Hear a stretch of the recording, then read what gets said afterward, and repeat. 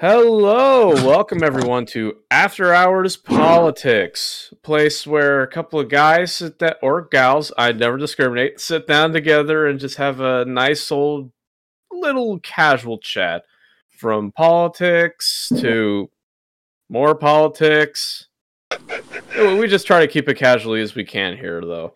I'm your host, Julio, and right now I have my two esteemed guests here for our first, technically not first recording, but first put up episode.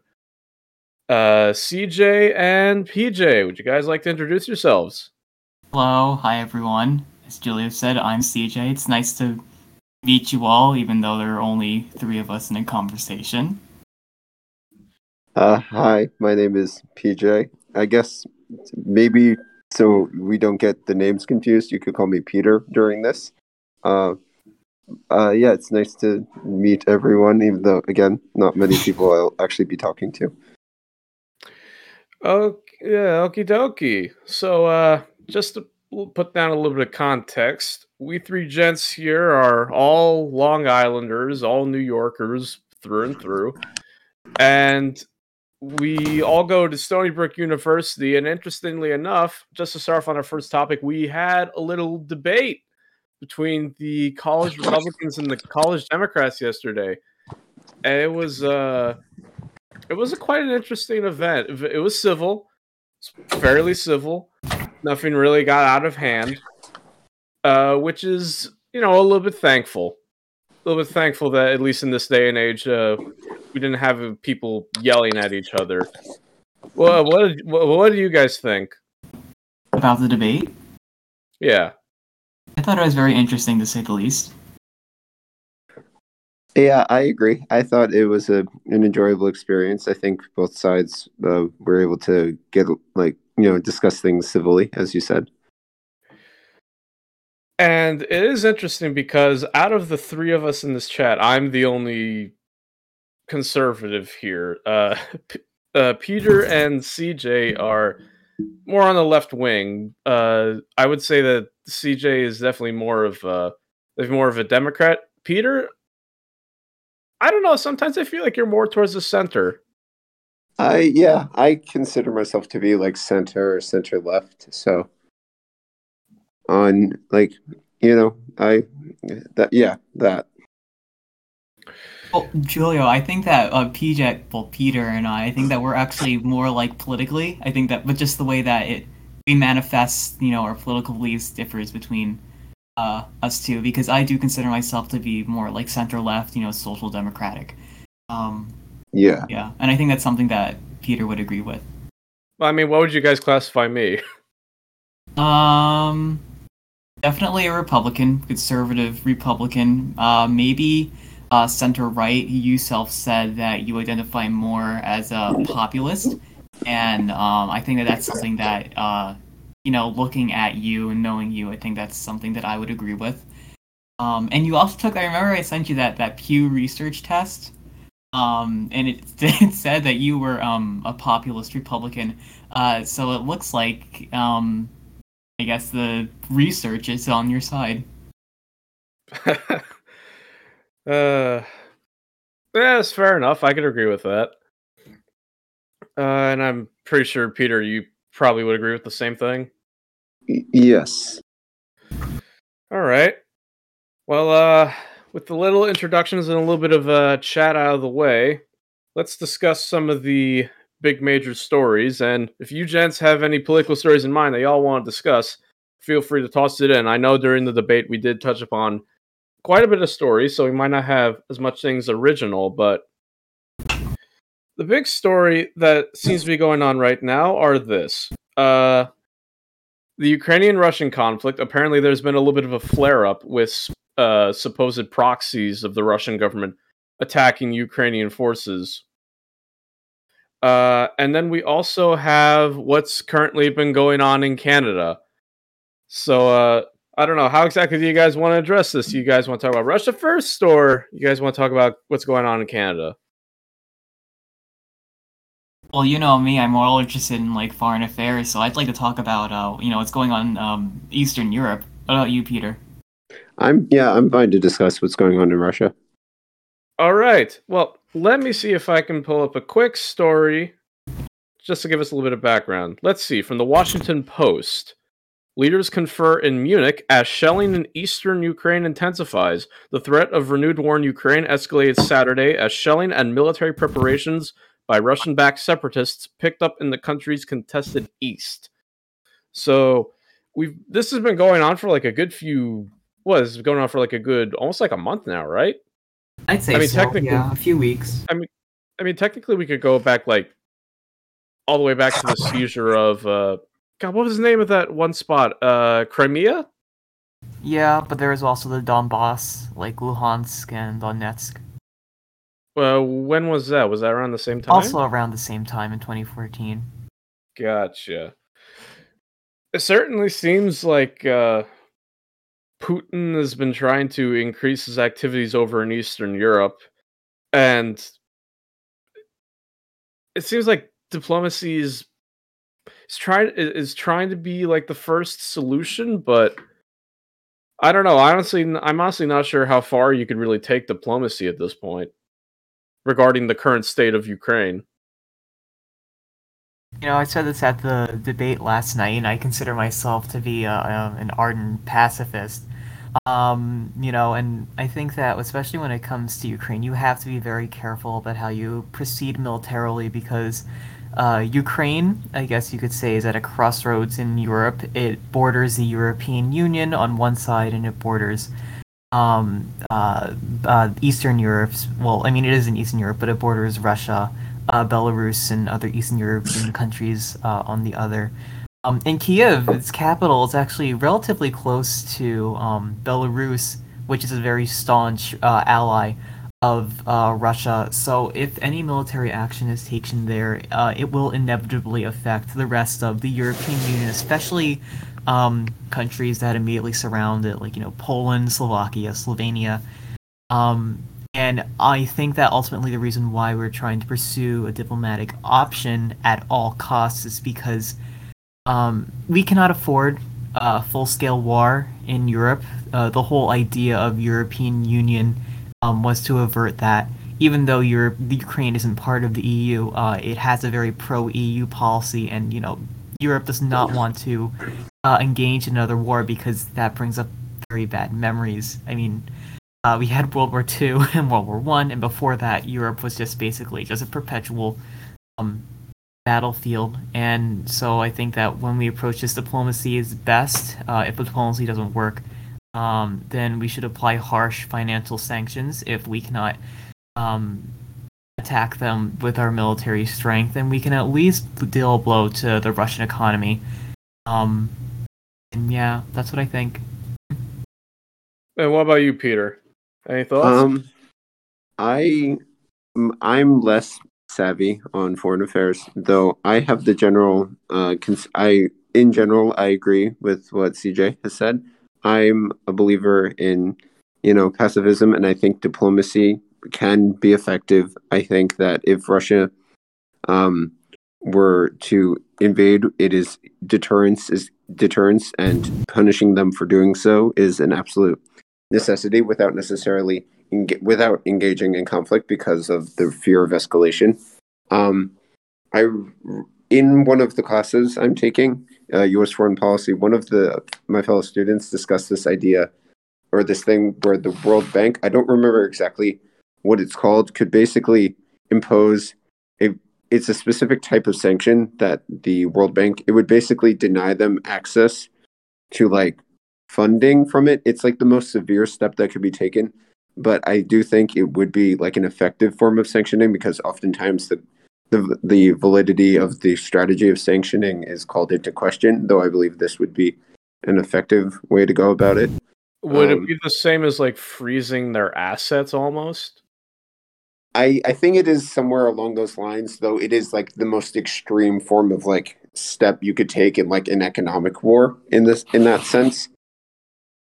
I wish I remembered the name of it, but it has something to do with the World Bank, and just in general, I also believe that it's while we need to prevent the threat of war and to mitigate the chances of a war, appeasement is not something that a route we can go down. As CJ said, Europe has often fought a lot of wars, and it was the appeasement of Hitler that led to World War II. We don't want to appease Putin because then it will be Poland or Belarus, and then it will be another country after that, another country after that. So we need to hold firm in our united stance, protecting Ukraine. So do you think that if let's say Ukraine was invaded tomorrow, would you be in favor of like a military intervention, or would you rather prefer to go to some form of a peace talk, or just levy sanctions? I think sanctions would be a good first strategy because the obvious fear of this escalation to a wider conflict, and if it were to ever get to a point of military intervention, I don't think this should be a unilateral thing. I think this would have to be an agreement between EU nations or between NATO that would, like a concurrence and an alliance force, or even the United Nations, something that would not just be the United States going at it alone. It would have to be a coalition of countries representing the international community, basically saying, this is enough. You cannot go farther than this, Russia. We are protecting the sovereignty of Ukraine. Well, I mean, I'm not sure how involved the UN could really get involved. I think I might have to repeat involved twice, but like, I don't think they could. I think there's a lot that they could do, honestly, because let's say like it goes to the Security Council. Russia is one of the leading. They're one of the 5 leading members, and as soon as they say no, Russia is a P5 country, so it can reject any resolution passed by the Security Council if it wants. Exactly. Okay, so sorry. No, go on. I guess in that case it'd be more of like a NATO or a European Union situation. It would most certainly be a NATO and Europe, more so on the NATO side, because the European Union doesn't really have not a military alliance, but yeah, it's not a military treaty. I guess they would handle more like sanction, like the economic sort of side. Mm-hmm. Again, I don't know enough about the European Union to speak comfortably on its policy. I know more about NATO. The European Union does have a unified foreign and defense policy, so they are resolute against, Russia. But in terms of because the European Union it's more of an economic and political alliance, not a defensive alliance like NATO is. So even though they do have a common foreign and defense policy, what's going on in Ukraine is really under the auspices of the NATO. Even so, you will hear a lot about the European Union taking a role, but it's really NATO and America and its allies that are kind of taking precedence in that situation. And I think that if Russia just invaded Ukraine tomorrow, I think that the first thing that we'd have to do is that first, if I was President Biden, I'd demand a phone call with Russia, with President Putin, or demand an audience with the Russian ambassador in Washington D.C. And demand an explanation for what is going on. Then after that, I would consult with our allies to determine the current situation. I think that what's most important is that, do the Ukrainian people want our help? Because we can't just send soldiers there without the permission of a sovereign government. And recently, in the past, Ukraine has been explicit if something happens to them, they want the opportunity to defend them. That's what they want first and foremost, to be able to defend their homeland. With NATO troops and other allied forces kind of being there as supplementary or backup. The last thing the Ukrainian government wants is for America and NATO to fight its own war. So if Russia were to invade, the United States and its allies would have to consider the strategic necessities of sending troops there and whether or not the Ukrainian government wants that. And then if the Ukrainian government wants that, then of course we'd have to determine how many troops would we send there, what other countries would be going along with that. I'm not a military expert, so that's something for someone else to figure out. But do you think that it would escalate to nuclear weapons if there was a military intervention? I don't think so. No. I think that United States and Russia, I think we've made clear that even though we do have military nuclear arsenals, that we're not going to use them, especially in Ukraine. If someone bombed Kiev, you're basically wiping out a significant portion of the Ukrainian population. And at the end of the day, Russia wants Ukraine, the Ukrainian people, not necessarily its government, to be on their side. So if bombs are lobbed at Donetsk or Luhansk and we inadvertently kill like thousands of innocent civilians, not only are we going to perpetuate the war, but we're going to result in a horrific humanitarian crisis that will add burden onto both sides of the conflict. And despite our differing motives, neither Russia nor NATO wants that. I mean, I would definitely agree that nuclear weapons, if anything, I'd probably say nuclear weapons would be a last resort, only because assuming that the United States and NATO would get involved in an invasion of Ukraine, that would essentially make the war NATO and Ukraine versus Russia. And I think Russia would know that that's a conflict that they cannot win. So it's an interesting question. Would Russia resort to nukes if No, they they wouldn't. felt they were on the ropes? They wouldn't. Nuclear bombs might be a last resort, but in this case, I don't even think it is a resort that anyone in either side of the conflict, the situation, is even considering, because of how damaging it is, and because if Russia uses nuclear bombs, they might inadvertently damage themselves more than they are damaging the United States or NATO. And what we do, no one wants to create an all-out nuclear war, because we all know that that's just going to end in disaster for everyone. Fair point. Fair point. I just wonder what would be the result, though, if the United States were to enter. Would Russia just immediately back off, or would this be like a long standing fight in Eastern Europe? I think it would be a long-standing fight because Russia has interest in this region, and Ukraine used to be part of the Soviet Union not too long ago. And I mean, it's always kind of been part of the Russian sphere of influence. It is a Going, they are Slavs. Russians and Ukrainians. They're both part of they're Slavic ethnic groups. So Russia just thinks of Ukraine as something that's in its own backyard. I mean, I think the old Russian name for Ukraine used to literally just mean Little Russia. That's kind of the way that they've always viewed Ukraine. It's kind of just almost like a little brother to the rest of Russia. Ukraine used to be called the Ukraine, and the Ukraine really literally meant like the borderlands. So like from the Russian perspective, Ukraine is basically just the borderlands of the Russian cultural sphere. But like, Yeah, no, that I mean, makes- of course, Russia recognizes that Ukraine is a sovereign state, but do they really though? yes, it does. They have diplomatic relations with each other. But what Well, they have diplomatic relations, but like, what areas of Ukraine are legitimately Ukrainian and which are Russian is up for just under a little bit disputed, because Eastern Ukraine, Russia says like, oh, those people they're part of Russia, or like they're allied with Russia. And Southern Ukraine, like Crimea, Russia's argued that those parts aren't really part of Ukraine. They're part of us. They're part of Russia. So there's debate. Like Russia recognizes that Ukraine is a sovereign state, but what territories constitute that sovereign state is a little different between the Ukrainian and Russian governments.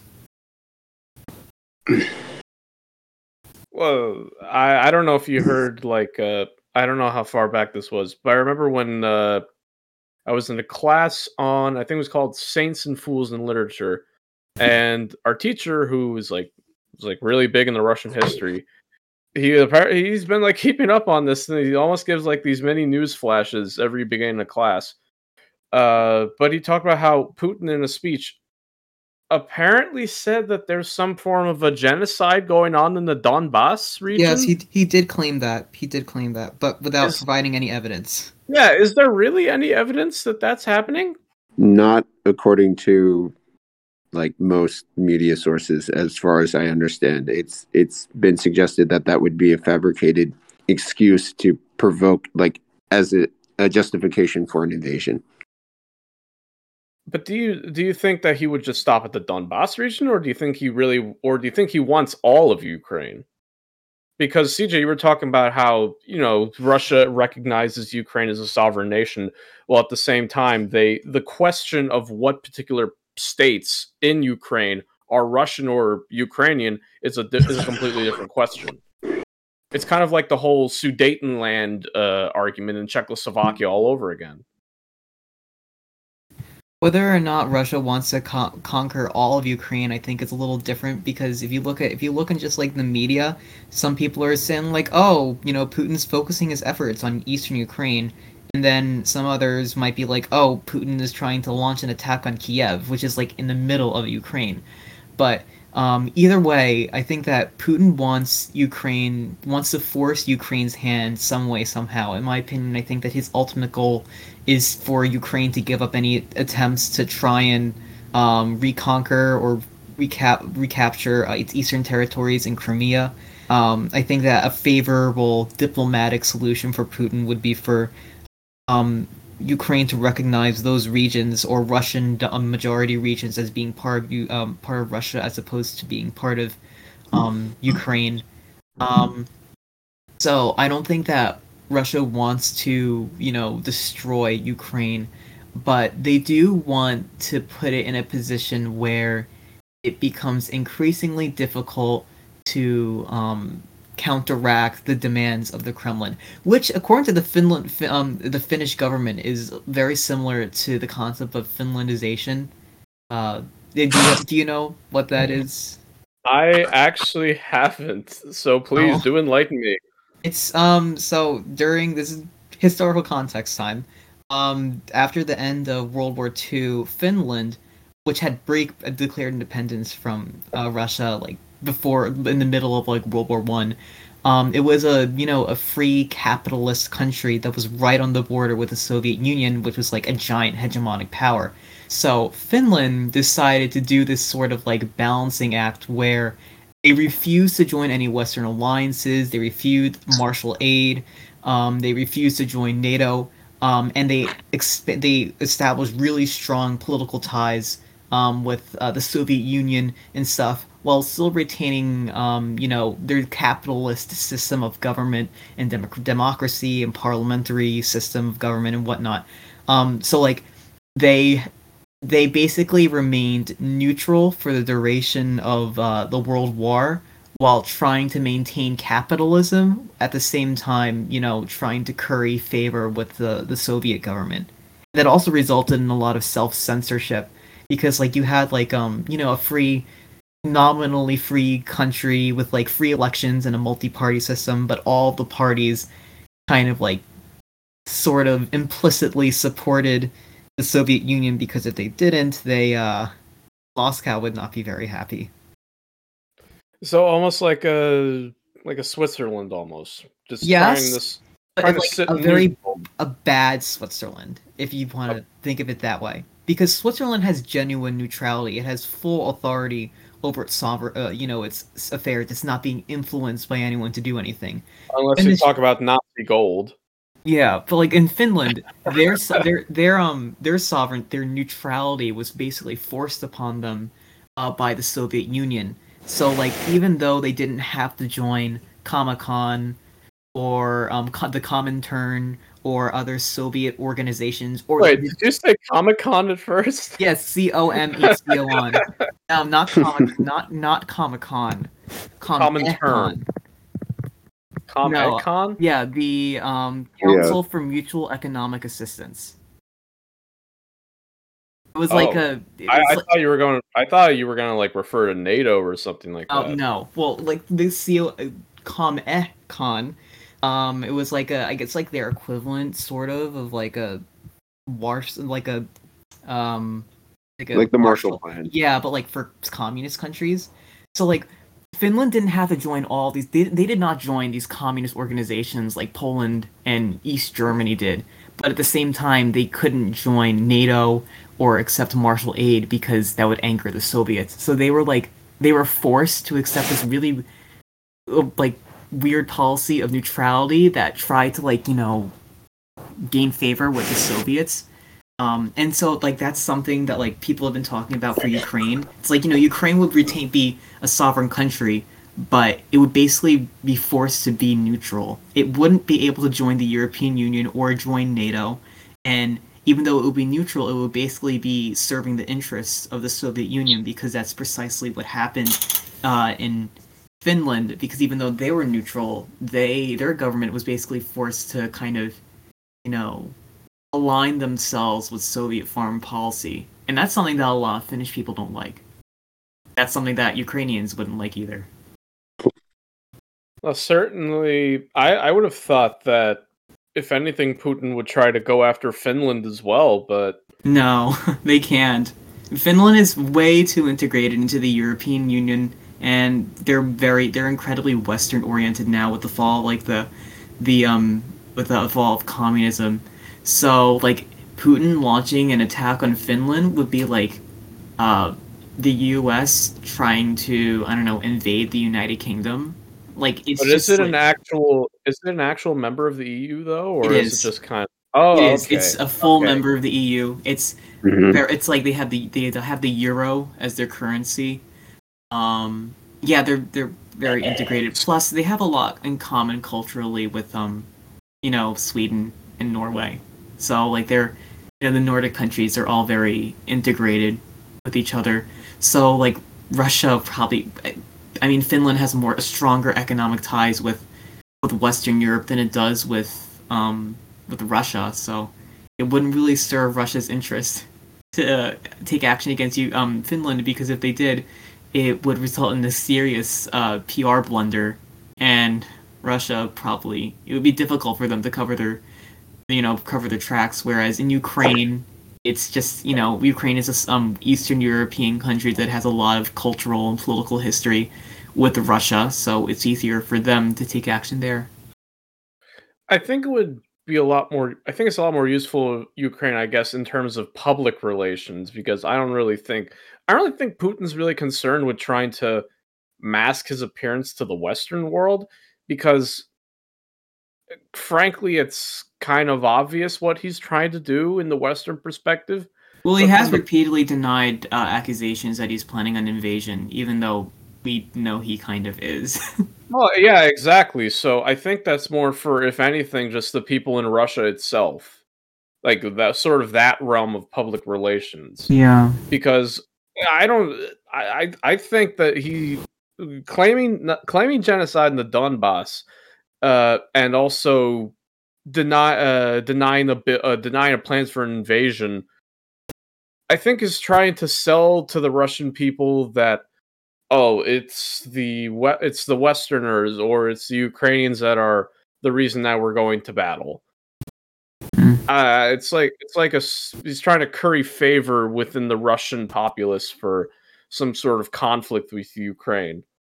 I don't really think it's trying to cover his ass in front of the EU or NATO or anything like that.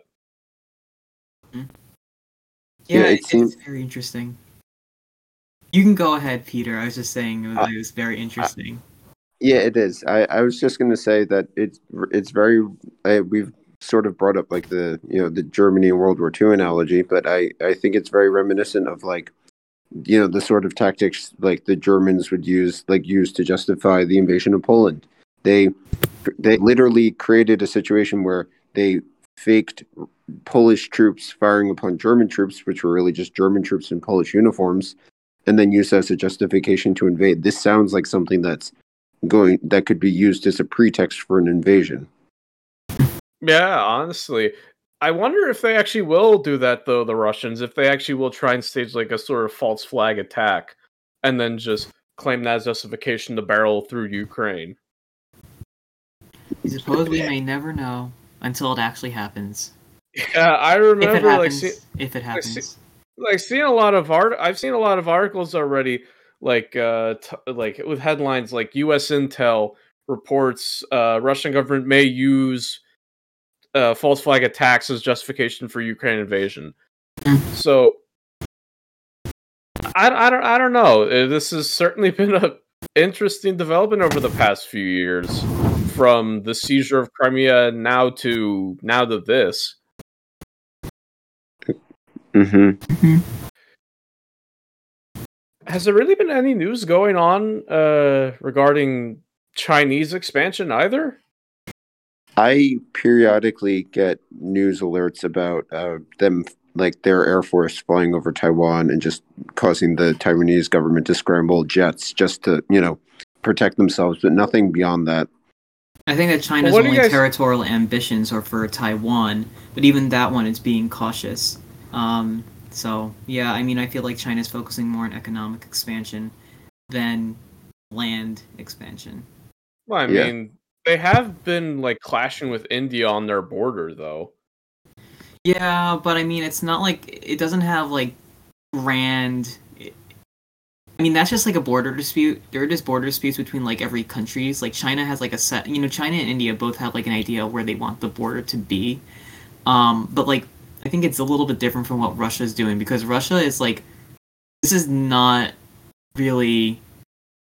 I mean, I guess you could say it's like a border dispute, but I think that when you really look at it, it's a lot more than that. Like Russia really wants to reestablish. It wants to reclaim this idea of like sort of like a Russian. I wouldn't say like a Russian empire, but I think that they have like a lot of irredentist claims, like they're really going to this thinking that there are people in Eastern Europe who want to be part of Russia because they're ethnically Russian. That's like Canada invading Vermont because they have a significant French minority there. Like that's like Russia. It's like in Eastern Ukraine they have like a lot of ethnic Russians. So like we're morally obligated to go in there and reclaim that territory for Russia. But Yeah, but couldn't you argue the same thing with like China and Taiwan? yeah, Because but the thing is though is that Taiwan- nothing's really happening. I mean, like Are China you- China's just like you flying know? military jets over Taiwan, but they haven't taken any like concrete military action in regards to Well, Taiwan. Well, I mean, that's only really because they don't share a border, but they've been interfering with like the South China Sea for like years at this point. Yeah, but I feel like it hasn't. The situation in the South China Sea really hasn't changed. It's always been contentious. Like China, see that's the thing that like I noticed like last night when they talked about the what would America do if Taiwan was invaded? And the first thing that came to my mind was that would not happen.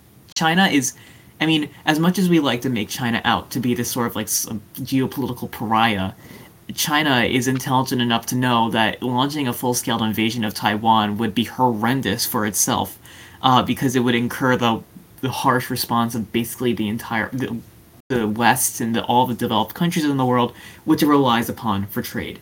And without them, China would not be the large economy and geopolitical player it is today. So But why do they try to openly antagonize those conflicts in the first place? I don't think that China wants. I think that China wants to show the West as sort of like propaganda or whatever that it has the military capability to go into Taiwan, but out of the goodness of its heart, if their government has one, they have decided not to. And I think it's not intended to. I don't think they're not planning on invading Taiwan, but it's a signal of power to Washington and to all of the other Western countries that says that we, China, mainland China, are a force to be reckoned with.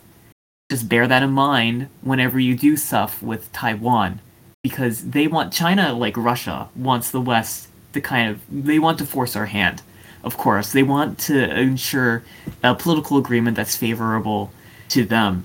And I think that we're not like China doing military exercises in the South China Sea, showing off its Or near military. Hawaii. Yeah, like basically in the Pacific, that that part of the world, China, is trying to flex its military muscles.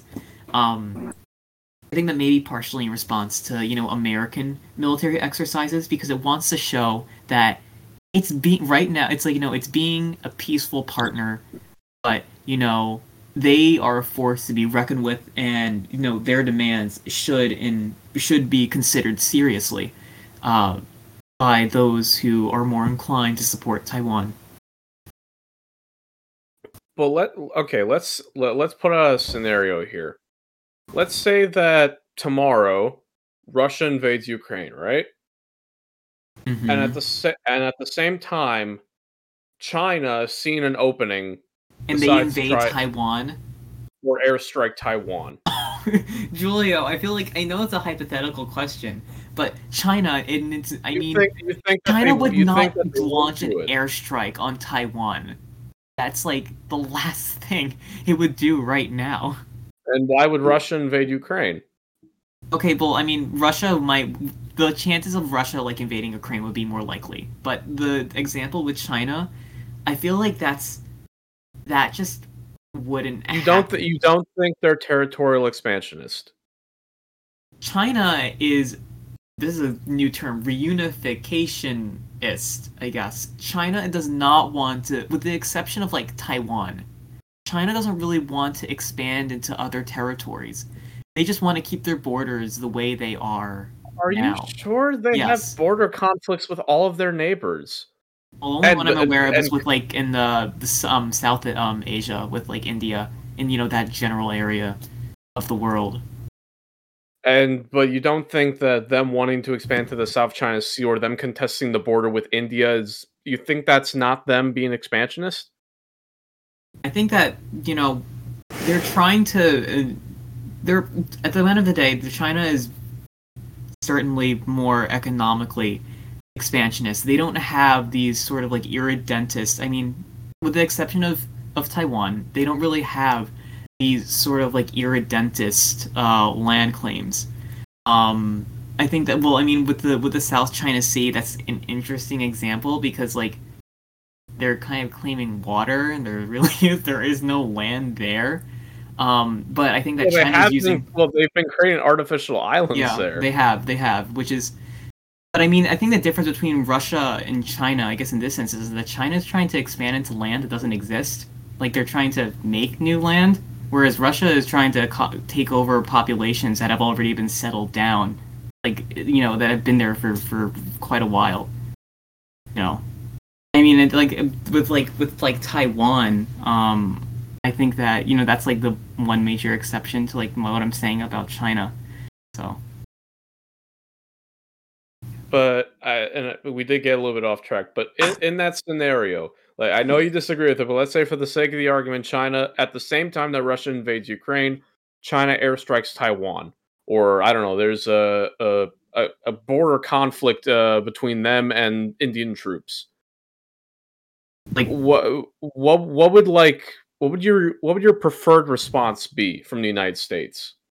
Well, I think that first diplomatically we'd have to demand a call from President Xi Jinping to explain his actions, and then we'd have to consider what sort of military aid or what sort of aid should be sent to Taiwan, because at the end of the day, we have to remember that the United States doesn't recognize Taiwan as a sovereign state. We recognize China.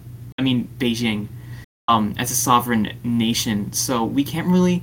It's difficult for us to go out there and explicitly support Taiwan because then at the same time we'd be contravening our own treaty with China. Is it? But wait. How is that contravening the treaty? Because we're obligated to recognize it as a sovereign nation according to a United Nations General Assembly resolution in 1970. Listen. You can recognize China as a nation, but you can also intervene on the behalf of Taiwan and militarily aid Taiwan. Perhaps from indirectly. Indirectly, the United States could give aid to Chinese Taipei, as Taiwan is known internationally. But it's we can't. See, the thing is, though, it would be easier for us to support Taiwan if we recognized it as a country, but we don't. And wait, what do you mean it would be easier? I don't think anyone's really worried about paperwork. So we can't officially declare support. The Biden administration cannot go out on a podium and say we support the Republic of China or we support the Taiwanese government, because that would be contravening our own international obligations. Instead, the president might be like, I don't know. I feel like he would probably, if anything, if anyone was expressing support for Taiwan, it would be a lower-ranking U.S. official, not from President Biden. And so we would probably be willing to provide aid to Taiwan, but we would not send troops. I don't think. Wait, CJ, I'm just very confused in the way you're wording it. You're saying it wouldn't be easy to support the Taiwanese government. We can't officially support Taiwan because it's not a country. according to our government. But what's wrong with calling it Taiwan? What do you mean? What's wrong with calling it Taiwan? Are you Because talking you're about Chinese Taipei? That phrase that I okay. used. You're saying that we can't officially say that we're helping Taiwan because it would go beyond international treaties. Correct. And the international treaties, I presume you're citing, are the ones that say that we recognize China as a country. Correct. How does saying that Taiwan exists and we're going to support it, how does that intervene Because with then us it also implies recognizing China? it implies that we recognize that Taiwan is an independent country separate from the one China policy that we're obligated to support officially. I mean, if we're going to Oh, so the policy that we signed on to recognizes Taiwan as when part we of China. establish China relations with the People's Republic of China, one of the stipulations is that we cannot recognize Taiwan as an independent state, and that we have to recognize Taiwan as part of the People's Republic of China. So if China, mainland China, declares war, or well, no, they wouldn't declare war because they consider it part of China already. If they launched sort of a military action against Taiwan, Biden would not be able to go out there on a stage or a podium and say, you know what, we are supporting Taiwan in their fight against the People's Republic of China, because doing so. But realistically, what's going to stop him from saying that if he wanted to? Well, not anything really, but it would, if he did go out and say that, it would make diplomacy, or any chance of diplomacy with China, virtually impossible, because now we're violating the treaty that our government willingly signed on to. So what would happen this is not China. The United States can still support Taiwan, but it would have to be a little bit more. I wouldn't necessarily say discreet. It's just that like the government wouldn't be able to like highlight it. Like they could, I don't know, send equipment through, or like humanitarian aid, or economically like help fund their effort, but like Congress can't go out and say that, we want authorization to send troops to Taiwan to fight the People's Republic of China, because geopolitically that will put us in a very odd situation. But would anyone really care though, other than the Chinese? Well, it's allies. Russia. Okay, how many allies does it have? Well, Russia, Vietnam, Cuba, North Korea. Even Vietnam, they don't have good relations with. Yeah, but see, this sets the bad precedence, though. I mean, because if the United States just goes out and says we don't care about our international treaties that we signed and we're just going to support Taiwan because we support democracy, that it sets a bad precedent, because if we do that, then that means that anyone can just ignore international treaties. Like, I mean, people. It's like people countries violate international law all the time, but they really shouldn't. And the reason why international law exists and why treaties exist is because their aim is to sort of get everyone onto some sort of like common ground. And the United States. CJ, I'm sorry, but like I feel like you just shot yourself in the foot How? by saying that violations of international laws happen all the time. And the reason that they happen all the time, it just seems like no one cares. I think that we should care, and I think that especially with China, their unfortunate human rights abuses. I'm not with Taiwan. I'm not saying that the United States can't and shouldn't support Taiwan. What I am saying is that we have to be very careful about how we do it, and we can't just go out there and explicitly say we support Taiwan, because unfortunately we signed on to international agreements that officially state that our government's official policy is that we do not recognize Taiwan as an independent state. So we would have to modify any statements that we give to I guess we could I don't honestly don't know how this would work out, because again, Julio, I think that, oh no, China is going to invade Taiwan is a talking point that's used by a lot of conservatives and, Republicans as sort of like a hypothetical what if that isn't really, that is just that, it's hypothetical. And I don't think it's going to happen, at least not right now, given the current situation there, despite its tensions. But just to summarize, the United States can support Taiwan, but it cannot explicitly state that it supports Taiwan in an official capacity, if that makes any sense. I know it sounds convoluted, but because Taiwan's political system, because Taiwan is, its very existence is convoluted, I guess convoluted problems require convoluted answers. What about you, Peter? Yes, sir. What do you think?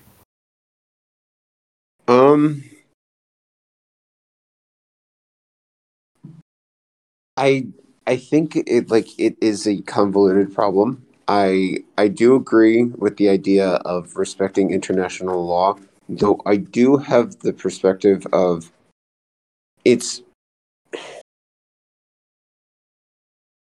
I guess this is more of a question. So, does China have any, as far as the international community is concerned, Taiwan is just property of China. There's just, so basically meaning it can do whatever it wants with it, right? Yes. More or less. Technically speaking, according to the United Nations and the U.S. officially.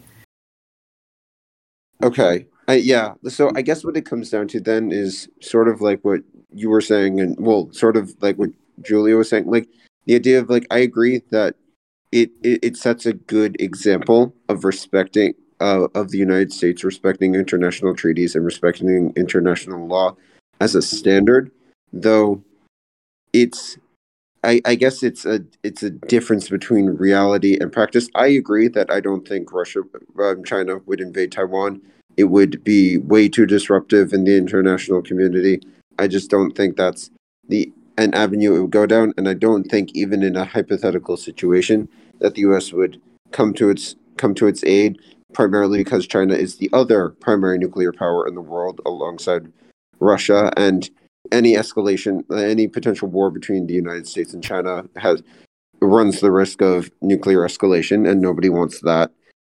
Which sort of, I believe, makes any sort of conflict between the three countries unlikely, but that's a sort of a separate point. But it's also, there's that interesting aspect of the idealism versus reality, because in many ways, Taiwan, despite the international community's refusal to recognize it as such, it continues to act and exist much like an independent country. Like China continues to threaten it because it cannot control Taiwan. So it raises the issue of, I guess it doesn't really change how the U.S. policy would address it, but the reality is that, I guess that would sort of raise the issue of, is that treaty really valid if it's not actually in practice? It would be one thing if China, if China exercised a large degree of control over Taiwan, but it doesn't. It continues to function as an independent country. So, therefore, the idea of China, it feels honestly like we're all just playing along with a big joke that we all just pretend that China controls Taiwan just to make China happy, even though that's not the actual reality of this situation. Very, very moderate of you. I'll clap my hands to that. I would certainly agree with that take. I guess that's the sort of argument that I would try to put forward, as in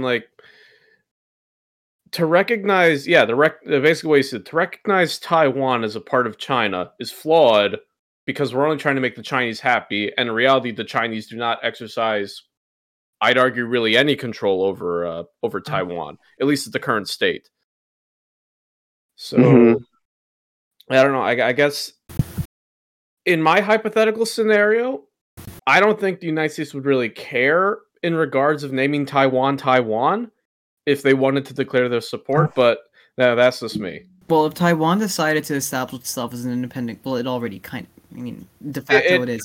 But its official name is called the Republic of China because they claim legal continuity with, the pre-communist government in China. But if they decide to go out and say, okay, we're the Republic of Taiwan, that would imply independence from China. And if the United States supported Taiwan, then that would be Beijing would hate us, and then diplomacy between us and Beijing would probably suffer really bad.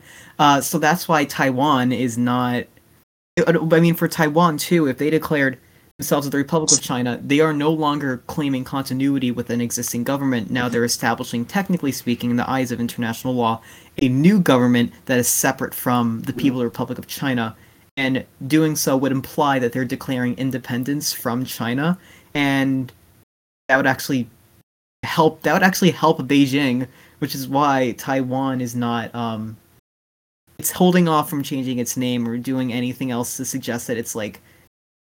They're kind of like they're trying to they're all kind of performing a sort of balancing act. They're trying to prevent Beijing from becoming too angry at them. So I see that point. Like I do agree that it wouldn't be helpful for Taiwan to to change its name because that would create a necessary problem. But I guess in a certain respect they don't really need to, because like we've kind of discussed, they continue to function largely independent of China, despite what China likes to claim about its relationship with Taiwan. Yeah, that's true. But unfortunately for us. By all means, CJ, like Taiwan's an independent nation, whether it's an international treaty or not. It has its own military, it has its own economy, it has its own capital, it has its own populace, its own citizenship. As far as I'm concerned, I can't really think of anything that Taiwan doesn't have compared to any other sovereign state. It is already recognized as a sovereign state by several countries. Unfortunately, not the United States. Well, then I guess already it's independent from China. The United States would only really takes like not recognizing it for the sake of having some sort of diplomatic tie with Beijing, which I think appeasing to China is a mistake.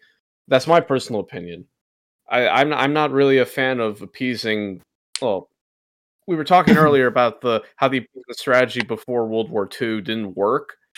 I think the same could be applied here. I don't think an appeasement strategy with China would work in curbing its expansionist, whether territorial or economic, because I despise, and this is an open secret, I despise the Chinese Communist Party to the very core. It is a totalitarian, genocidal regime through and through, and I view it almost no different from Nazi Germany. I just can't see myself supporting any sort of appeasement of it. But I don't know. That's just me. Yes, I do not support or condone or support anything that the Chinese government is currently doing. I think though the relationship between, and I understand sort of applying the analogy of the Nazis, though I think the reality is the relationship between Nazi Germany pre-World War II and the international community, and the relationship between China and the international community is very different, because Germany was never the economic hegemony that China is. It is to go to war with China would be to rupture the international economy, perhaps irreparably, and that is the primary issue of it. There's also the other issue that is a nuclear power, which Germany also never was. So, while it does not, well, I imagine quite a few Western leaders quietly and often openly detest all of the things that China does, the realities of statecraft and the realities of support for human rights don't align in this particular instance. I think I don't think anyone really agrees with what the Chinese Communist Party is doing, except maybe members of the Chinese Communist Party themselves. And Justin Trudeau. No, actually, I think that Canada has very fraught relations with China at the moment. In 2013, he said he admired their basic dictatorship style. His words, not mine.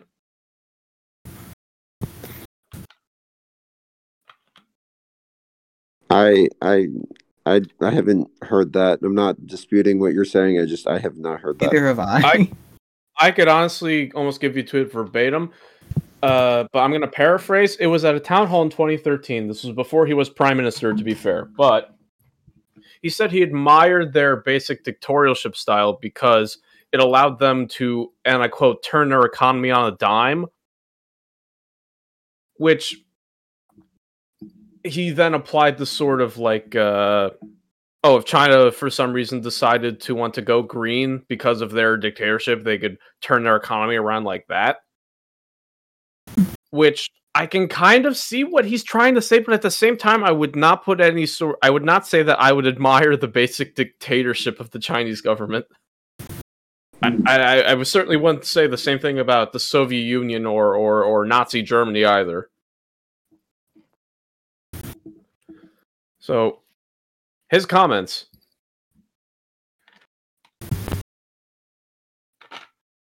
Well, I mean, with that out of the way, but speaking of, I guess, Justin Trudeau, what's been going on in Canada right now, for anyone who's been living under a rock the past 2 or 3 weeks, in Canada, there has been the Freedom Convoy, which has been a protest against the COVID. As far as I'm concerned, it's over the vaccine mandates, but there are some members that basically want to remove every COVID mandate in the protest. It's been going on for about 3 weeks, and about a few days ago, Justin Trudeau activated the emergency powers.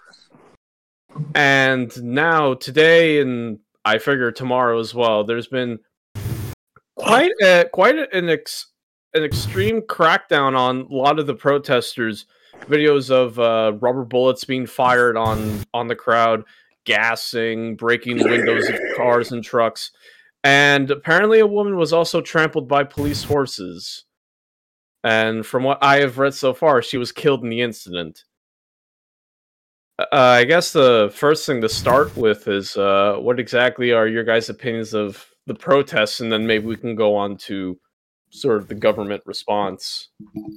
I've debated this at length with Julio before, but I'm interested in Many hearing times. what Peter would like to say. Okay, so I think that the invocation of a sort of act like this perhaps is a bit short-sighted. I understand the position of Canada's government in a certain respect, because while I do not, while I support the individual's right to protest, I guess this becomes a question of like, when does it end? Because this was causing the tactics used by these protesters were causing a significant disruption to daily life. It was because of the fact that they could clog the roads and intersections, including international commerce of between like two countries, and thereby disrupt trade and people's ability to go to work, to go to the store. Like it eventually has an impact, and there's only a certain amount of time before you're sort of compelled to act to return things to normalcy, especially because while in the eyes of many people these people are like have taken on like a folk hero sort of aspect, there's also a lot of people who probably did not support the protesters and would never support them, and especially don't support them because of the fact that it's disrupting their daily life. The protesters have had their chance to be heard. The Canadian government understands has had a chance to like hear these concerns, and it's not an incident anybody would soon forget. But there becomes a time where a government has to act, like has a responsibility to protect, to reflect the interests of the majority, and in the instance where the majority would like the protests to end, would like things to return to normal, a return to the normalcy of like being able to just simply travel around in your home city. I think that the government taking this sort of tactic is not necessarily uncalled for. But is it really necessary to fire rubber bullets into a peaceful crowd? I think so. Or That tear gassing them, or sending in police on mounted horses no, I think that trampled a lady in the crowd? I think that that absolutely crosses a line, particularly because it has been peaceful. I agree that I do not support that sort of action, though I do think the Canadian government doing at least some. I do support the idea of them doing at least something to return the city to normal, to clear out the protests. Though the use of force is not something that I believe is necessarily justified. I think the idea that towing the trucks away, using crowd suppression tactics that aren't violent to get the protesters to go home is the right idea. But I don't think that's what I mean. Like, I think the idea is in the right place, but I don't think the execution has been very good. I think going for the woman who died, actually the journalist who reported that retracted their statement, and Ted Cruz actually stated that he deleted the retweet about that because he realized it was in error. And the police department, the Ottawa police department. She's alive. She got up and walked away. But the Ottawa Police Department stated that there was no one who had gotten injured that day. What they are aware of, though, however, is that I don't know. Remember that video that you saw prior and during that. The police officers were actually encouraging the protesters to step back. It wasn't like they were kind of caged in. They were given ample opportunity, the protesters, to move out of the way. But some protesters, they actually threw bikes. Wait, why were they sending like mounted police in there? Okay, so that's something that like I saw that video. I'm like, why are there mounted police in the city? I don't know. That was something that I was confused about. Like that reminds me more of like Bloody Sunday during the Civil Rights Movement, when they were sending in mounted troops at the what was the name of that bridge? Oh, I know the bridge you're talking about. I don't remember the name. Where was that, in Alabama? Yes, I'm pretty sure. It's almost more reminiscent of that, sending in mounted troops with batons and yelling at people to get back. They were, but I mean, when you look at the video, they really, I mean, aside from like trying to get their way through the crowd, they weren't intentionally trying to run anyone over. It's just that for the protesters, they were effectively throwing themselves in harm's way. The police were trying to get them to move back, but the protesters were telling themselves to hold the line. And so they basically threw themselves in front of the horses, and now they're complaining that like the horses ran them over when it was really them who basically... CJ, I'm gonna point this out. There were several instances during the summer of 2020 where Black Lives Matter protests blocked highways, and there were some instances where cars hit them. Would you support that as well? Julio, you're talking about a car versus a horse. I think that those things are different.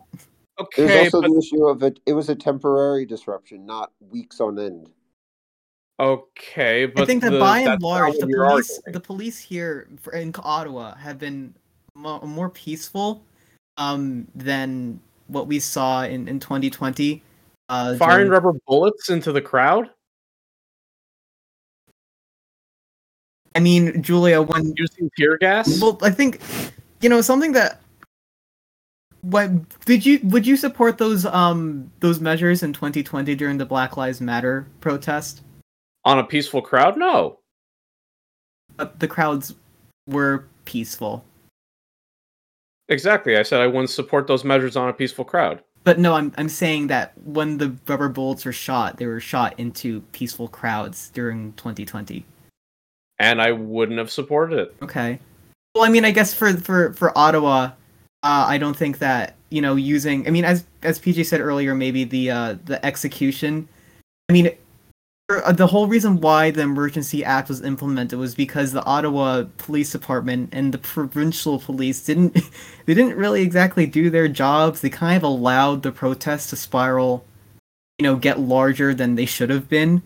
Um, and so it kind of left the federal government with like no choice. Like they want to, get things back to normal, but there really was no, other way. So I think that for Justin Trudeau, he was kind of boxed into a corner, and as a result, the Emergency Act was implemented. But I think that for the I don't really know much about the rubber bullets being shot into the protesters, because I haven't really seen that on the news. And I think that I'm also mildly concerned, Julio, about where you might be getting your news, because you were unaware that the Ottawa protester who was trampled to death actually just got up and walked away. And that was updated only a few hours ago. But I think that my concern is that if I hadn't told you, you would have gone on believing that a protester had genuinely died, and it would have been a while since you found out that was otherwise. But Okay, I'm gonna say this: does it really matter that they died, or does it matter that horses just trampled over people in a protest? No, but those people put themselves in front of. They knew that the horses were coming. They knew that the police wanted them to get out of the way. Okay, but why are the horses trying to cut through the middle of the crowd? Because they want to push them back. Because that's what they're supposed to do. How does cutting through the middle of a crowd push people back? Well, to be fair, if you saw if you looked at the picture or the video, right in front of, or right behind the police, the mounted police officers, was another line of more police, like the, I don't know, what is it, the riot police. Yeah, with like the the geared up or whatever. So I guess they were kind of actually at the front of the crowd when you really think about it. So they were in the front of the crowd and decided not to go between them and the riot police line, but go through the middle of the crowd. Yes. And also, Julio, I just saw the video you sent me. I have no idea who Adam H is. Well, it shows actual footage of it happening. I don't think it really matters who it comes from. Julio, the problem... See, this is just someone who's just vlogging stuff. Okay, CJ, there's a lot of horrible instances that are taken footage of by random people, like the Rodney King incident. That was just someone videotaping it, and eventually it got out, and it caused, the LA riots. Are you saying that just because it came from a random person that just so happened to be witnessing it, that somehow now the Rodney King footage is invalid? Not necessarily. Or what about Julio? Or what about? Ottawa Police Department, Julio, has denied any reports of rubber bullets being used. I think that they've actually even claimed that some of the bullets are actually coming from people within the crowd. Honestly, I don't know how. What? I don't know how that works, but that's one of the official lines that's being used by some people. Okay, CJ. The line that I've heard all throughout the past few years is about people's distrust in law enforcement when it comes to combating crowds. And I completely sympathize with that, because there are a lot of times where the police try to cover their asses when shit goes bad. So you don't think that there's not the slightest chance that they were using rubber bullets, and now that people are talking about, they just deny it for the sake of denying it? There is, I think that there is a possibility. I feel like we need to let some time for the dust to settle, in my opinion. Well, what does that mean? I think that we need to give some time, because right now we just allow. I feel like there's still a lot of misinformation. Like? Well, I think the thing with protesters accusing the riot police directly running into the crowd, even though they gave them a clear advance warning to move out of the way, and basically the crowd just threw themselves at the horses. Threw themselves at the horses? They deliberately put themselves into position expecting to be run over, and then blamed it on the police officers for... Expecting to be run over? To make a political statement, Julio. You're blaming the crowd for being trampled by They police had horses. every opportunity to move out of the way, but they put There's plenty themselves of in harm's way and got run over Okay, by. CJ, I'm sorry, but you can put that in any case for police suppression of any sort of crowd. That the crowd should have expected that the police were going to start firing tear gas on, or they're going to start moving armored trucks, or they're going to start moving armored police units in. You can apply that to almost every single protest or riot with barely any limits. Next to the police using live rounds. You could have argued that during the bridge incident on Bloody Sunday in the 60s, the protesters were given ample opportunity to move and get out of the way, but oh no, they technically threw themselves against the mounted police or were just in the way and wanted to make a political statement. You see where there's like a problem with this? I personally, I don't agree with police brutality, and I think that's something that a lot of my fellow Democrats would align with. But I don't think that when you look at what's happening, if there was indeed rubber bullets being used against the crowd, then and the crowd was peaceful, then I would disagree with that. But I have, I don't know enough about the current situation. So really, what I'm going based off of is what I know, what reputable sources have published, what can be clearly determined at this time, and so what we can clearly see with the video and what is already well known, is that I do not think that the situation with the police, the cavalry, the mounted police officers. I don't think that I would not consider that. I would not consider that police brutality in this instance. No. And tear gas. I do not know enough about. As I said, this is I really only looked at the what is it, the mounted police officers. So I don't really know much about. I know that there's police activity across Ottawa, but I don't know enough about the tear gas or the rubber bullets, I think, to make an educated comment. Have you seen the videos of them breaching in a mobile home? No, I have not. Or smashing up the windows of trucks? No, I have not. But if it did, would you disagree with it? Or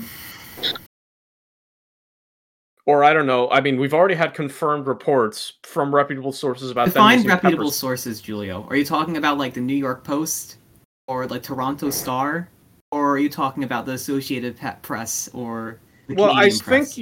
I think what you're aligning reputable sources seems Julio, to be on because an ideological. It depends on where you get your information. There are very reputable sources that would have differing opinions on the same event. Okay, but here's my problem. This is what I have to ask, Julio. Where are you getting your information from? Al Jazeera. Canada police used pepper spray, stun grenades to clear protesters. Well, that's a reputable source, I suppose. The Guardian. This is left-leaning. Yeah. Ottawa. Police used pepper spray and stun grenades to clear trucker protest. State Magazine. I don't even know who that is. Police used pepper spray, stun grenades to clear Ottawa. So I might be. Well, you know what? You have The Guardian and Al Jazeera reporting on it. Or, I don't know, Yahoo News. Or Forbes Magazine. Canadian police wielding batons and pepper spray clear protesters away from ... Doesn't have the full title there. So here's my problem, CJ. As soon as I talk about these sort of actions, you immediately try to go to define a reputable source, which for you it seems to be on an ideological basis. That's just the impression that I get from you. If that's not what you mean, go ahead. But that's just what I feel. I think that when you think of a reputable source, I think of, the New York Times, the Associated Press. I will admit, Al Jazeera and The Guardian are reputable sources, but I hadn't read those articles. So I was not aware of them. Thank you for making me aware of them, but I don't think that, I was not aware that those articles existed. And those are reputable sources that I do read from time to time. But I think that if those allegations are true, I think that that's concerning. I think that's something that we should consider. But I don't think I really appreciate the insinuation that my ideological, I think that I only look at liberal newspapers. I do. That's not what I was implying. Well, you were implying that what I consider to be reputable is determined by ideology. Well, you mentioned the New York Post, which is right leaning. Correct. I actually do read the New York Post from time to time, but usually it's just on like local things. You do have like I don't know. Okay, but you said you wouldn't trust the New York Post? That's because. Would you trust Fox News, Julio? No. There has to be at least one thing they're getting right. CNN has to at least get one thing right. They can't be all. They can't be all just outright lies. Perhaps. I would say the same thing for CNN or I don't know MSNBC. Like there are opinion pieces, and then there are news stories that are heavily biased, but at least contain some kernel of truth. That's just personally what I think. I can see why people would not want to 100% trust everything that comes out of Fox News or everything that comes out of CNN because they are under a heavy ideological bias. But I wouldn't outright ignore them just because their titles would be hyperbolic or just the stories themselves would be hyperbolic. That's just me. But like I appreciate it, I guess, now that you're saying that these reports, that they seem to be true, at least regarding stun grenades and using batons and other forceful means, that is concerning. At least we can agree on that. I don't know. How about you, Peter? What do you think? To be fair, I also I've been following the protests very not I've been following them, but I haven't, and I have heard reports of the police stepping outside their boundaries, but I don't know enough to really speak confidently on this. I do not condone police brutality. I think that clearing a group of peaceful protesters with violent tactics is just a way to escalate a situation, and I know that a properly trained police force should have tactics that are designed to disperse crowds without necessarily using things that could cause severe injuries. So that's all I really think I should say on this. I don't know much else. And what do you think is going to be the future from this point onward regarding the protests? Canada, you mean? Well, I guess maybe in the scheme of Canada, because we have been hearing news about other convoy protests being planned within the United States. I think there's one that's actually supposed to head for Washington sometime soon. I've heard that as well. Yeah, but I can't cite exactly when. I just heard about it. I think that I think the protests will be cleared in Canada, and then I think for now, perhaps life will, it will die down for a bit, though I do think that the tension will be simmering, and I think it will, there is a chance of another flare up of a new set of fresh protests, especially because the sort of tactics being used by the Canadian government might or will earn some sympathy for the protesters. So, well, it's certainly been. It got Al Jazeera's and the Guardian's attention. I was honestly surprised. I would have thought they wouldn't have covered the story, to be completely fair. But yeah, I don't know.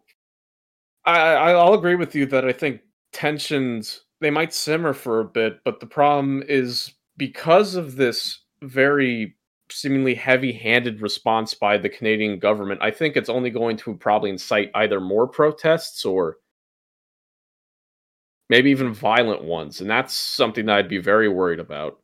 I agree with that. I don't, that it is I do agree that there's the potential for escalation.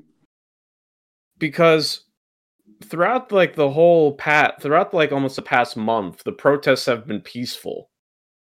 There hasn't been, as far as I'm concerned, any instances of looting or rioting or just general violence, even against the police. And even when they're being fired upon at this point, which I will say that it shows quite a restraint, honestly, from a crowd. That they're being pepper sprayed and that they're being cracked down upon. There hasn't been, from what I've been able to gather so far, there hasn't been any reports of violence from protesters, which I'm glad for. But it always has the potential to kind of eventually get out of control. And there have already been arguments that Trudeau has pretty much lost control of Canada. And perhaps this goes to maybe back, CJ, what you said, he was kind of forced into a corner to maybe play a heavy-handed response, but honestly, this could backfire on him. It won't, because Canada is predominantly left-leaning, and they will re-elect him. If not him, then another leader of the Liberal Party. But they don't really elect the Prime Minister. In a general election, they elect individual members of Parliament, and assuming Canada stays the way it has been for, generations, they'll probably elect another leftist, left-leaning majority, and another, they don't have, their general elections aren't scheduled again for another few years, so in all likelihood, hypothetically, if Justin Trudeau is forced to resign, it would just be another leader of the Liberal Party who would be in power, so it would be the same person, ideologically speaking. Well, I'm just more concerned about the fact that if Trudeau is going to stay in power, which, even if he does, I don't think his reputation is really going to be any good after this. Maybe to some people it might be, but given what we're seeing right now, I don't know what the future is exactly going to hold. He would certainly have an unfavorable reputation among conservatives and among, the segment of the population that oppose vaccinations. But the vast majority of Canadians support the vaccinations and are tired of the protests, so in all likelihood, while he might suffer reputation-wise among some groups of some people, he's probably going to retain popularity among most Canadians, which will allow him to stay in office. You think that most Canadians aren't going to care that the police tactics used on the crowd were excessive? I can't speak for the police tactics, unfortunately. But I think that based on I think that as time goes on, I think that we're gonna really have to see. I know that the American Civil Liberties Association is going to take his government to court because of the act. Wait! Can they do that? They can. You can sue the government. Wait! The Canadian Civil Liberties Association. Oh, okay. No, not America. Yeah, I was very confused about that. He has to stand. So when they invoke the act, they have to give a report to Parliament, and Parliament, has to scrutinize it or whatever. And who knows? Maybe during that time something will come up, and Trudeau may have to, experience another political quandary. But that's going to happen after this protest is over. So we have to wait and see. I'll give Justin Trudeau one thing. His political career so far has been very resilient. No matter how many times he's been caught in blackface, he's still the leader of the left-leaning party. Oh, Jesus Christ. Do you guys know about that? I have heard about that. Yes, it was in like a few years ago. Yeah, I heard about that. I don't know. That's something else. Yeah, yeah, that's disgusting. Didn't he get up in like in a Hindu outfit one time, like a few years back, as like a PR stunt? You know that he did Uh, boxing as like a PR thing. He did boxing. Yeah, it was like a one time. That man in a boxing ring. Who the hell was he fighting? I don't know.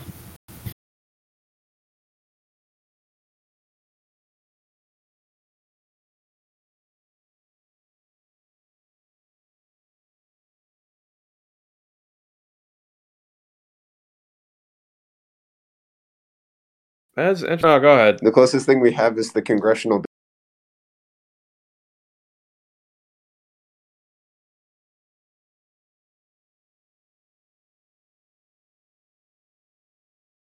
baseball game. Then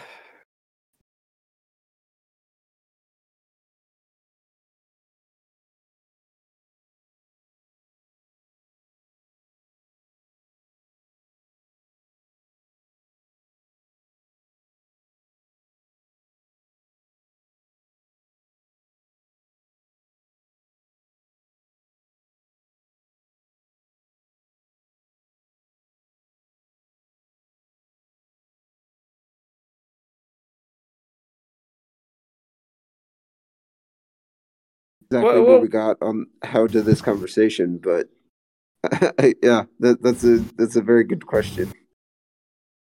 I think we were talking about like we were talking about Trudeau and how he boxed once. Oh yeah, he did a boxing stunt. Sometimes I feel like I wonder what the alternate timelines of this period would look like. So many potential like what ifs. And sometimes it almost feels like we're in an alternate timeline just because of how crazy shit gets. I have thought about the alternate timelines in this particular day and age a lot as well. Yeah. It's certainly certainly like a very complicated age that we've turned out living in. Indeed. I don't know. Does anyone have any other stories that have recently popped up in the news by any chance? I do not, unfortunately. I don't particularly either. I know those are like the main two things, especially internationally, that the world has been focused on. Fair enough. Well, I mean, I guess we could talk about what's been going on in New York locally. Okay. I mean, you guys have probably already seen the new congressional districts for New York, right? Mm-hmm. Yes. How do we come up with these maps? For those who are unaware, as we said way back in the beginning, we live on Long Island, and recently the whole state of New York just had a complete rehaul of their congressional district map. And the district that I am in is now also part of Westchester County, which, for those who don't know, is on the New York mainland. So, me living on Long Island may or may not have now a congressional representative being voted for over in Winchester County. And Peter, I think you're the same thing as well, right? Yes, I'm in the same district as you. God, what a load of gerrymandering. Both parties do a lot of gerrymandering, but like this is starting to get pretty egregious. I think CJ, you said that pretty much the whole state of Texas is gerrymandered, especially in the urban centers. Of course right? it is. Otherwise, how would the Republicans retain their majority there? Is there any other? I wonder how many other big states are just like just full of gerrymandering. A lot. There's like all of the major swing states have some degree of gerrymandering. Like if there's a close population, it's almost a necessity for the party in power to maintain it. What's the swing states we got anyway? Well, Texas is on the border of becoming one. You have Michigan, right? Is Michigan one? I'm not really sure actually. Well, Yeah, you have Pennsylvania for sure, Wisconsin, Arizona, New Mexico. Let me take a look here. I actually searched it up. Okay. List of swing states. Arizona, Colorado, Florida, Georgia, Iowa, Michigan, Minnesota, Nevada, New Hampshire, North Carolina, Ohio, Pennsylvania, Virginia, Wisconsin.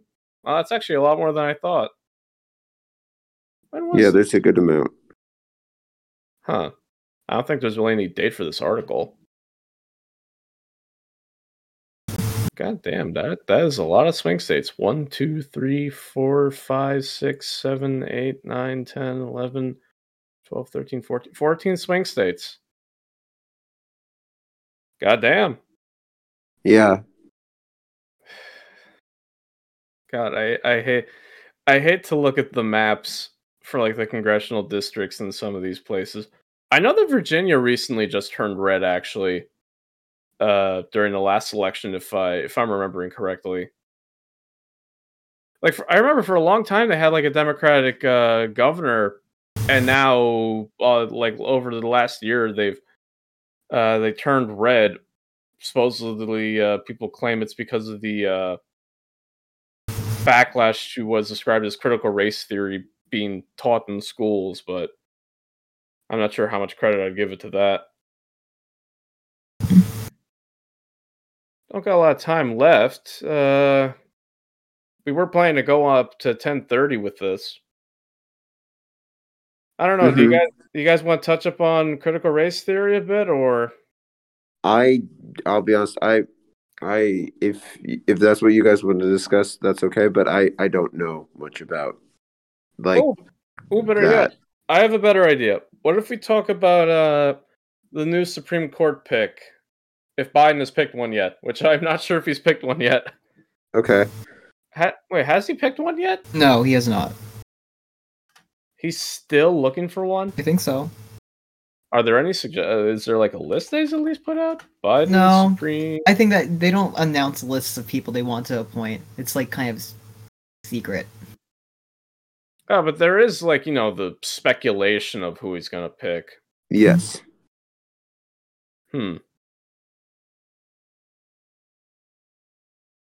Oh, this is a very interesting article that popped up.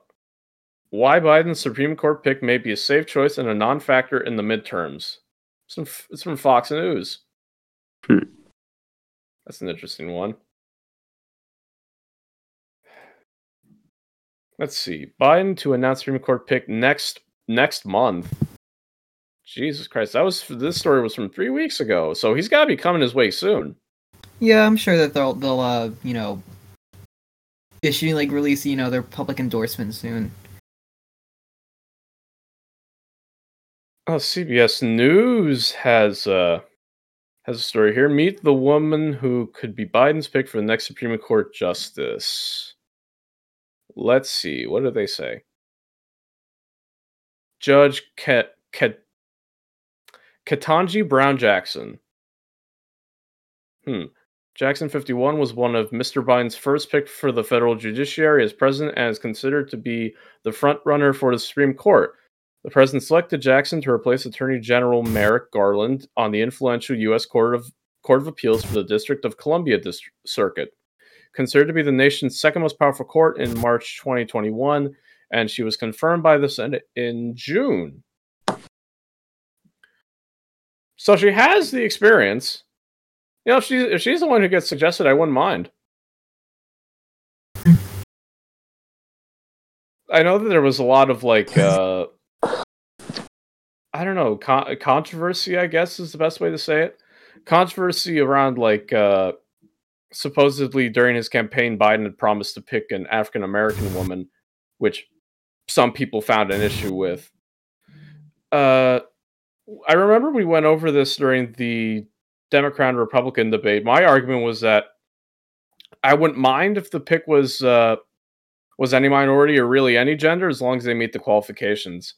As long as we kind of look for qualifications first, and not make race or gender the most supreme priority. I don't know. What are your thoughts, Pete?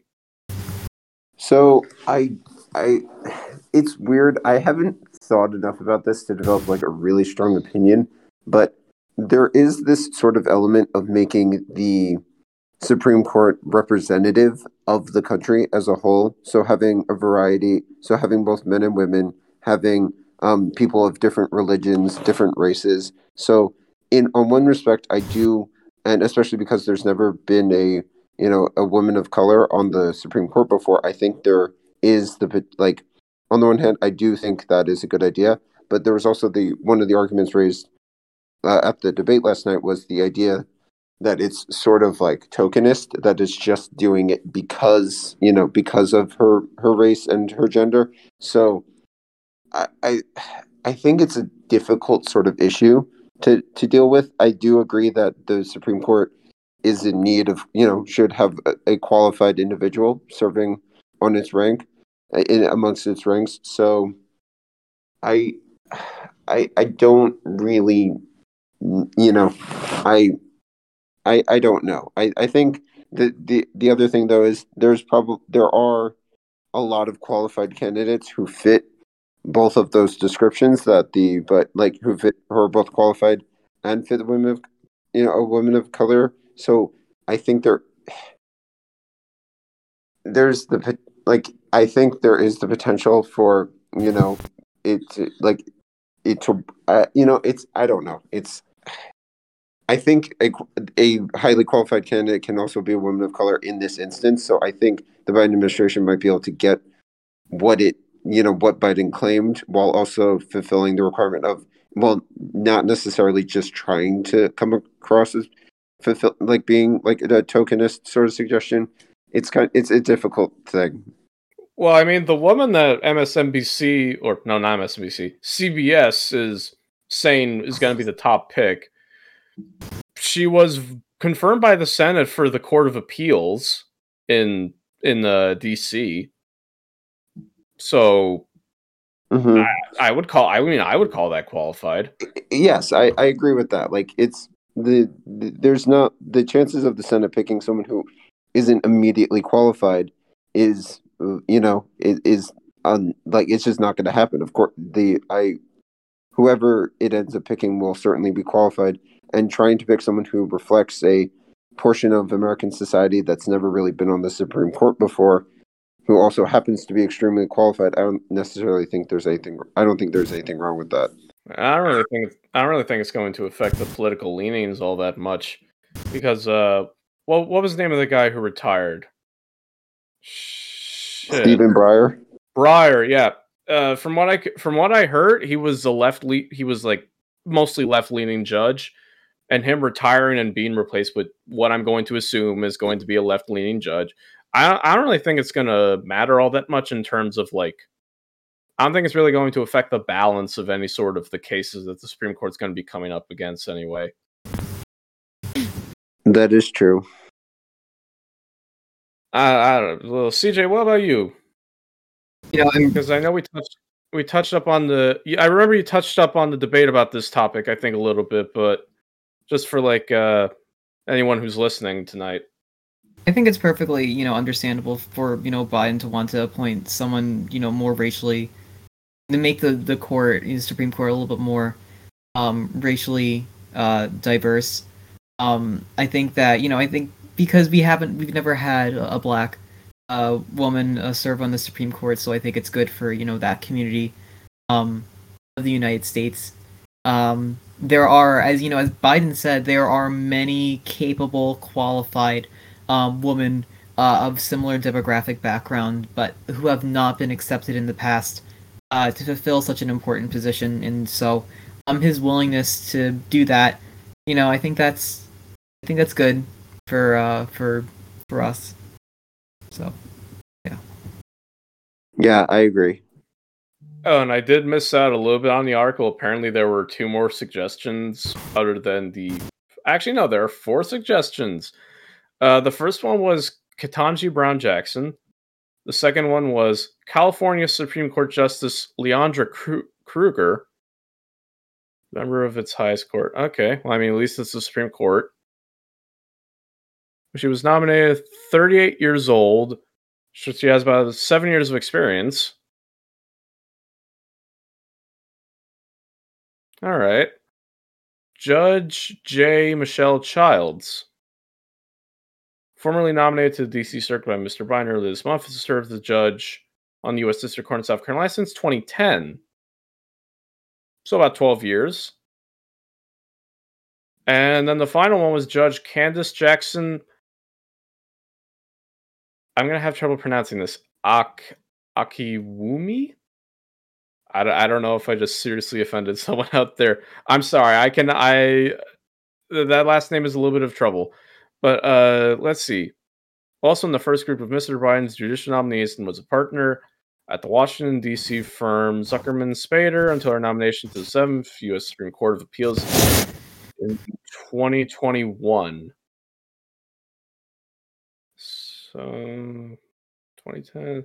She was a staff attorney from 2010 to 2020. I don't know. What would you guys consider as like good qualifications for a Supreme Court judge, though? I think that's the interesting question. We're talking about, oh, we should pick like the most qualified person, but I guess with the little time we can have left, we can kind of debate this. What do you guys think really stands for like, a good qualification? Whatever the president think is politically necessary at any given point or time, given the fact that the president has authority over appointing vacancies on the Supreme Court. That's the strictly political side of it, by the way. I'm not a legal person, but if you're looking at it from a political standpoint, even though it's supposed to be an apolitical position, appointments to the Supreme Court are inherently political, especially now more than ever. I'll agree with that, but like, I mean, for like you personally, CJ, is there anything that you would want from someone to consider them like a qualified candidate? I don't know. I guess that they're good and they're a good judge, and that they're experienced. They know how to interpret law, and yeah, that's it. I mean, I've never had an opportunity to appoint anyone to a court, so I guess I wouldn't really know. But would you pick like a former judge with a few years experience, or would you be able to pick someone like, I don't know, maybe like a former attorney general or something like that, or someone who's only been a judge for like 2 or 3 years? I think that maybe an experienced judge would be appropriate. I think, as opposed to an attorney general in general. Attorney generals are basically lawyers for the state. They're like prosecutors. Yeah. So they're not judges in the strict sense. Yeah, I can agree with that. How about you, Peter? Same thing or a little bit different? I'm sorry, I missed like you basically. So did CJ basically say like someone who was like who like has experience? Was that like the argument you made?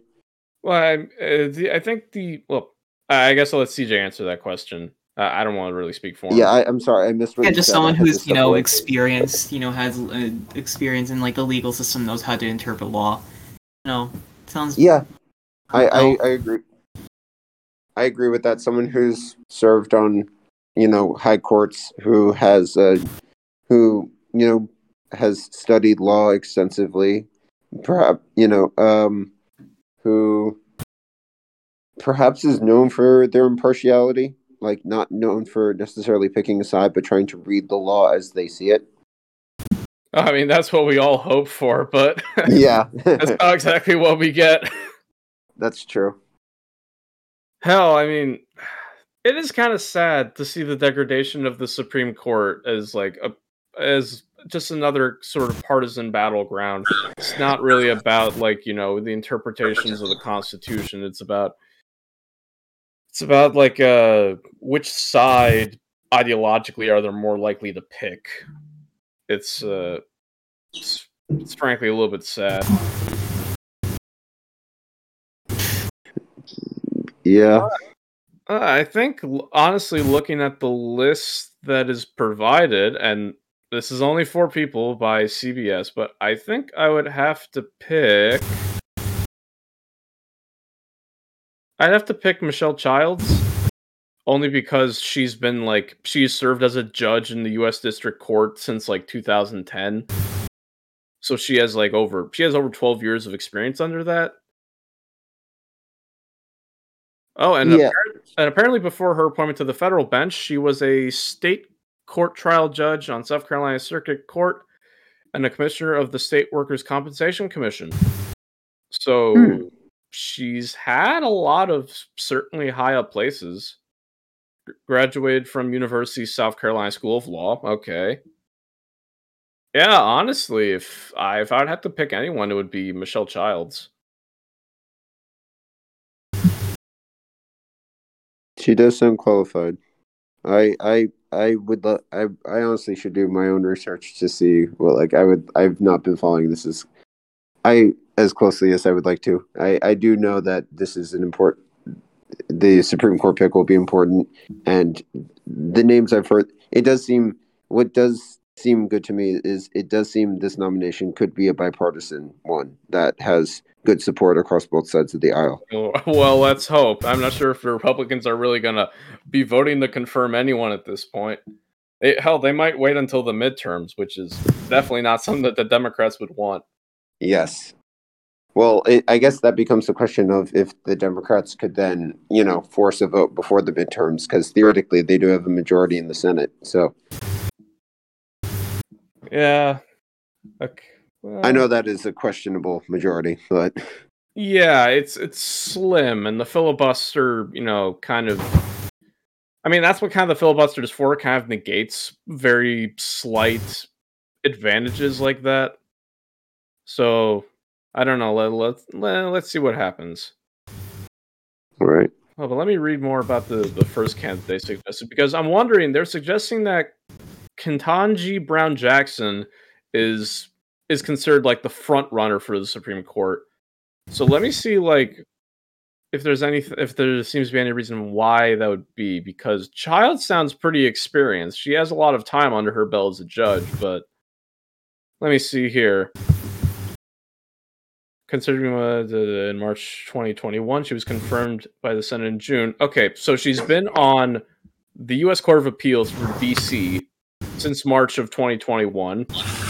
So she's been on there for less than a year. U.S. District.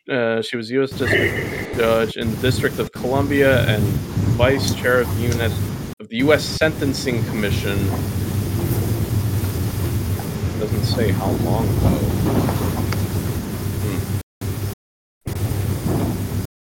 Yeah, I don't know. A graduate of Harvard Law School, she clerked for Breyer on the Supreme Court from 1999 to 2000. Okay, I think I see why she's the front runner. Yeah, probably being a clerk for Breyer is Oh, yeah, she has the direct experience. She has experience under what is now a former Supreme Court judge. So if anything, I think that's probably why she's at least considered by CBS to be the front runner. That does make sense. I mean, I can see it as reasonable, but the only problem is that she doesn't have a lot of experience as a judge. At least from what I can see here, it doesn't say how long she was a. It doesn't say how long that she was a district judge. I don't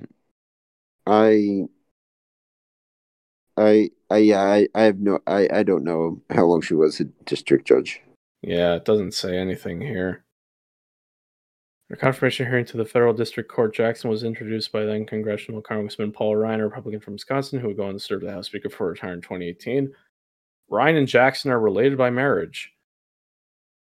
Okay, that's still not telling me how long she was U.S. District Judge for. If you go on a Wikipedia page for her, it usually gives like their terms of office and different things. I know Wikipedia is not the most valid source, but it just to give a general idea. It can be helpful. Yeah, it should have at least some of her history there. Let's just do a quick search because we got about 5 minutes, but I don't know if you guys want to stay on for much longer. If you guys have anything else planned, if you guys want to stay for like a couple of minutes more, or unless you guys got to go. I gotta get some work done for Monday. Done a little bit after this. Yeah, I also need to go. All right, well, okay, then 5 minutes we could probably call it a good recording note. But on the bright side, CJ, our recording did not cut out this time. Oh, that's good. Yeah. The first time we did a recording, at some point the bot for some reason disconnected, and so we lost maybe like the final quarter of the conversation. Yeah. Which was a shame. Judge of District of Columbia. She was from 2013 to 2021. So that's like what? Let's see. 21 minus 13. 8. So she's been in the district court for about 8 years.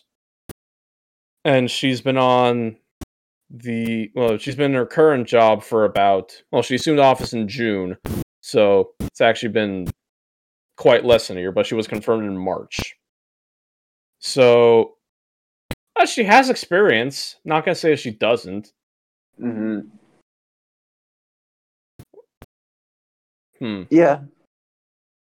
Wait, sir. CJ, were you about to say something? Oh, no, I wasn't. Okay. Yeah, I don't know. If she has experience, I'll give her that, but I feel like I'd want to pick Childs more.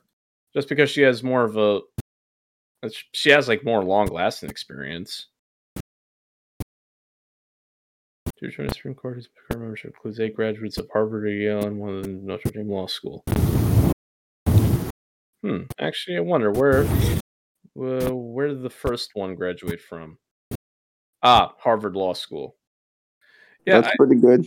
Yeah, but I feel like they might be trying to be very particular about the graduates that they pick, because Childs is listed 3rd out of the 4 supposed candidates on the list, and she graduated from University of South Carolina School of Law.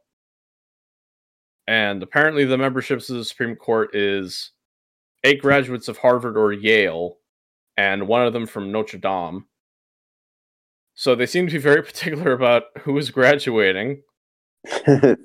It's I guess the schools certainly have that reputation.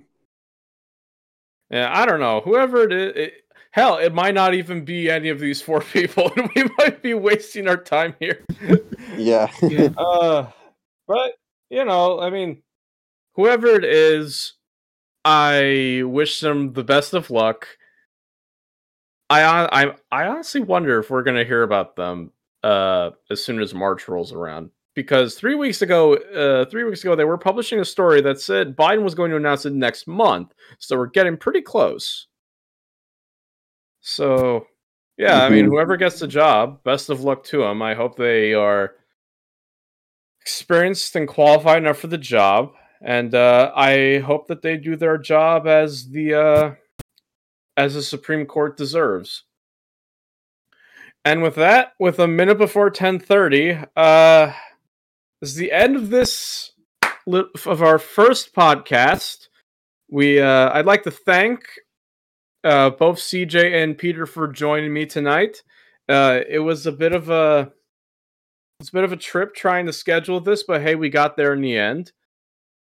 And Gentlemen, would you like to have any closing thoughts? Well, it was nice talking. Yes, I enjoyed this. This was it was nice to speak with you on these topics. Okay, everyone. Again, me and the gentleman here would like to thank you all for showing up and listening to us tonight. And we hope to see you, or we hope that you listen to the next episode of the podcast. So, y'all gentlemen, y'all have a good night. All right. You too.